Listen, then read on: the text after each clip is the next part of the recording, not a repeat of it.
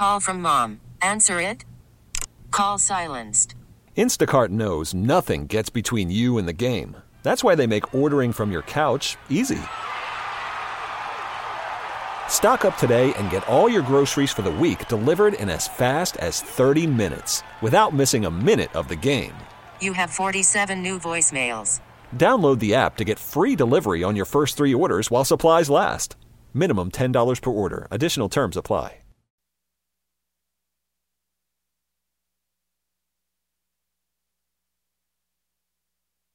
Coming up on the 50-minute mark on The Fan, brought to you by South Hills Chrysler Jeep Dodge, Route 19 in Peters Township.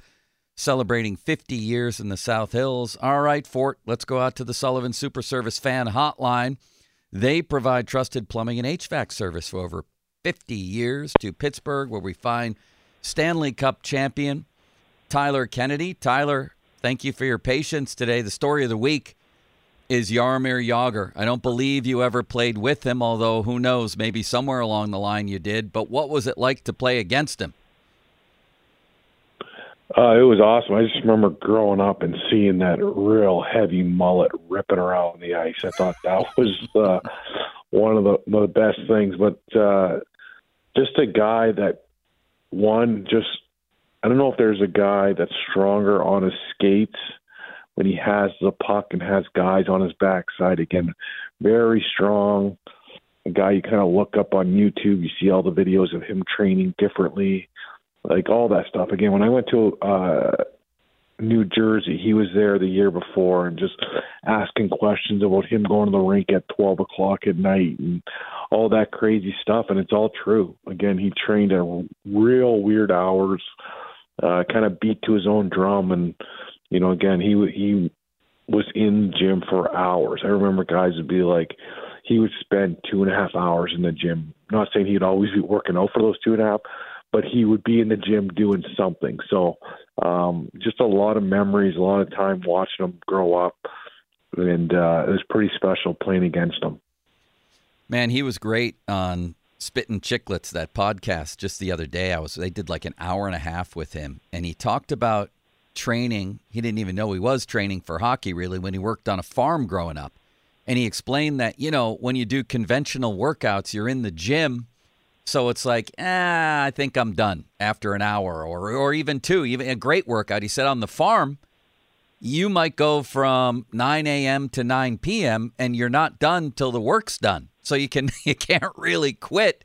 And I think that led to those tree trunk legs and that backside that, like you said, was there ever anybody better in the offensive zone at keeping people away from the puck?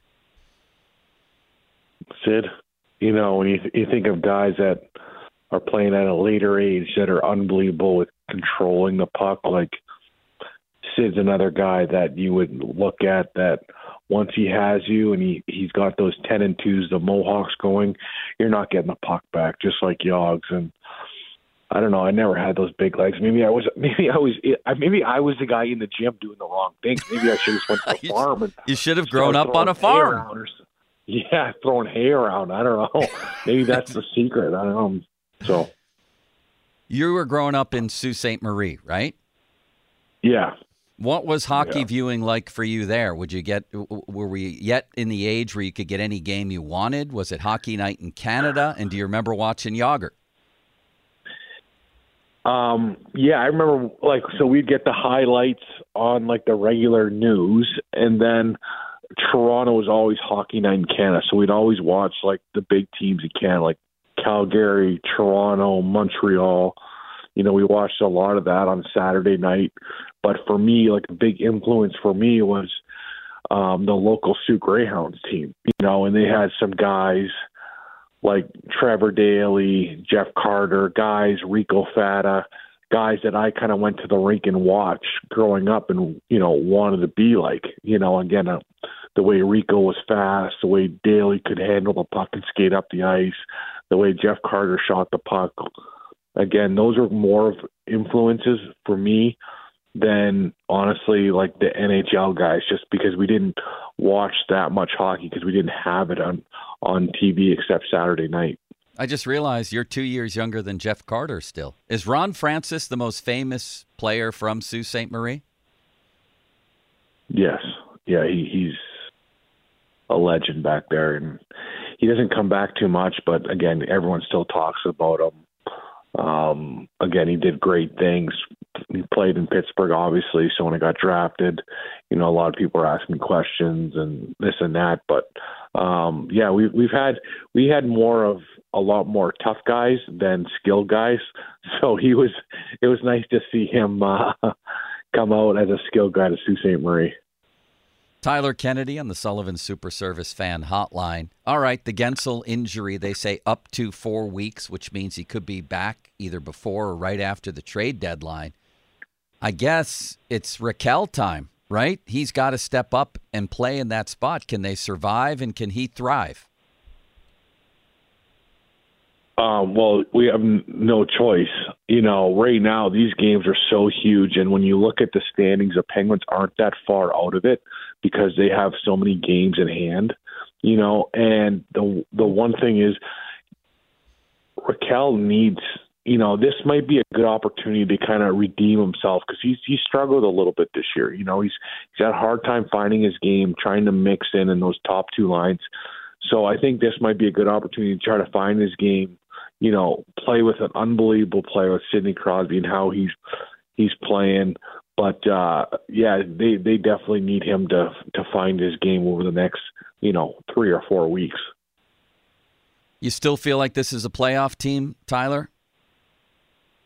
I think they'll make playoffs. I do. I do think they make playoffs, and once you make playoffs, who knows what can happen? 2-3 years ago, Columbus upset Tampa Bay Lightning. So, again, I'm more worried about them getting into playoffs and making playoffs, and then we'll figure it out once we do that. Does somebody need to stand up to Mikkola there, other than Sid? Does somebody need to get after other people's star players? Do the Penguins have enough of that kind of thing? No, I don't think so. The game has changed so much, and I don't want to sound like that old guy, but, your stars shouldn't be standing up. They're the ones that should be kind of sitting back and letting the guys, that get called up, that's when you make your mark, getting called up, getting in, on the highlight, get in someone's face, just honestly, just getting a little bit of attention by doing stuff like that. So, no, I don't think Sid should be the guy doing it. Again, you have, when you think of guys getting called up, you have a short period of time to make yourself visible and valuable. And if valuable is making sure you stick up for your teammates and getting in people's faces and playing that little bit of a sandpaper game, that's what you have to do. And right now, they're not doing it. When you think of their defenseman, Lundqvist, he's a guy that, honestly, I feel like he's in the lineup because he adds that kind of aspect in that defensive, in that defensive core that no one else brings. No one else on the defensive core brings that element of stepping up and, making a big hit, change of momentum. He drops the gloves here and there. No one does that. And I think they need a little bit more of that, and that's why he's in there. And you would think coming up, they would know that, because when I got called up to the Pittsburgh Penguins before I got here, I remember I got a phone call from Dan Bylsma, and he said, TK, I want you to stay up there, and some advice. You're up there, you got to make an impact. If anyone asks you to fight, you fight no matter what. I don't care if you get your butt kicked, you never say no, because you only have one chance. And it was pretty nerve-wracking him saying that.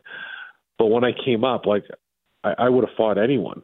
Obviously not the heavies, but I was willing to go, and it was just because I wanted to stay up so bad. So that was some advice I got from Dan before I got called up to make sure I kind of stayed.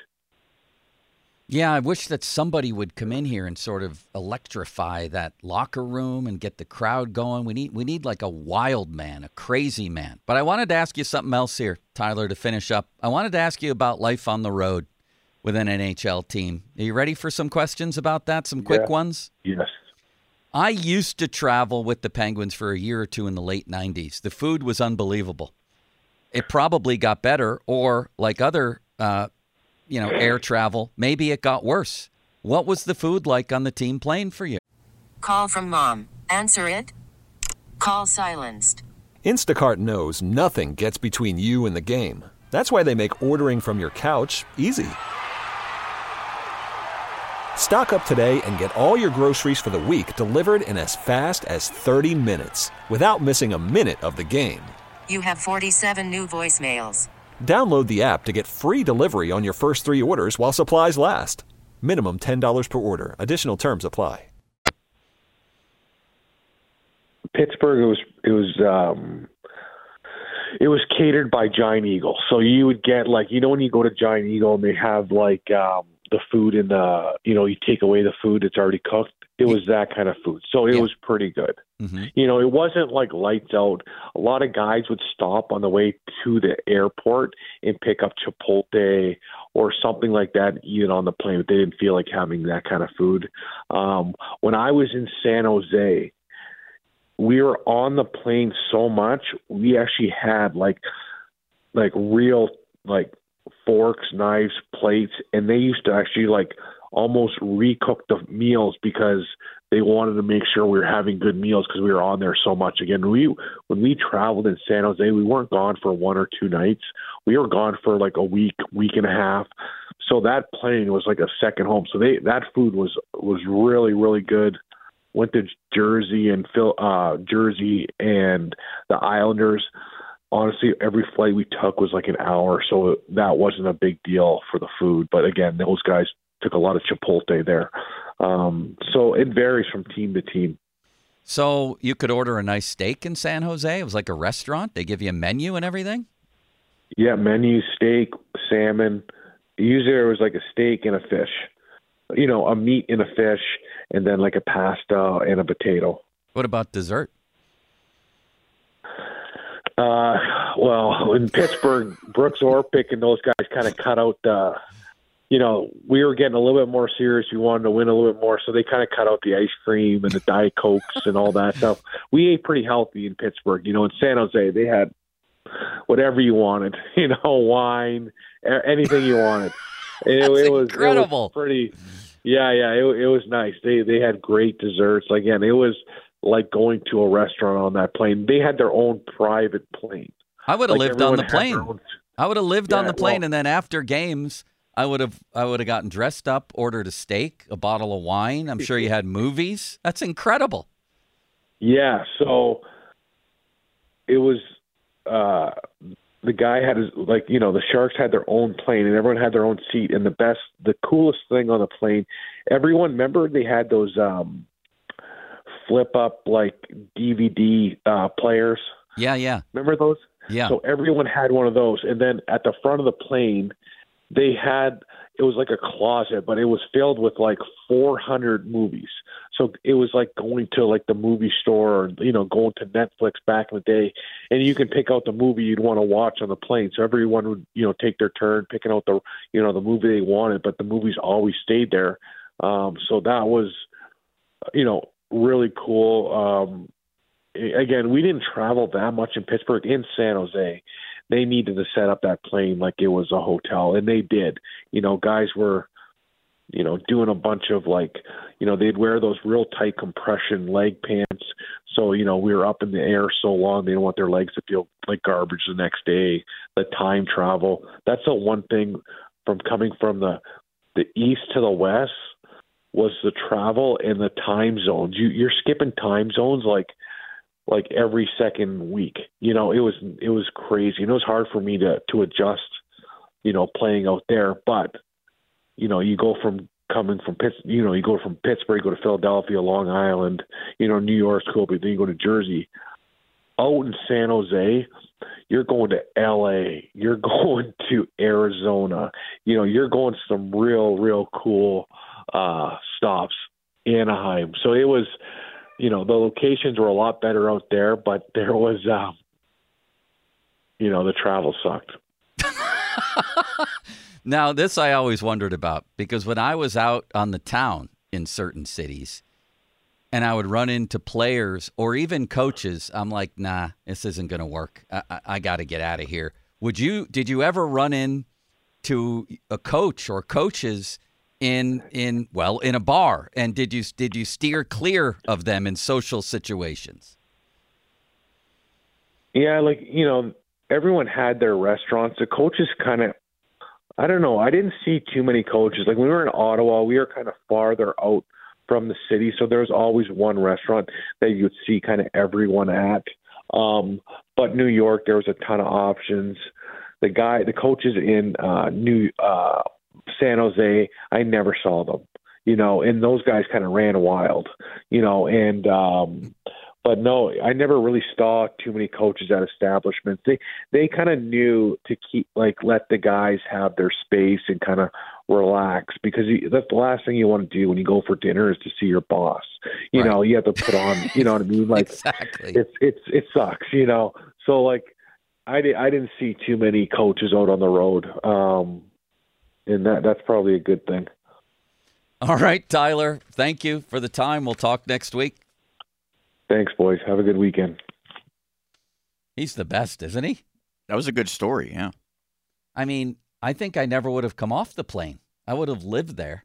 And then whenever I had to play a game or something, you get off the plane or practice. I would have lived on the plane.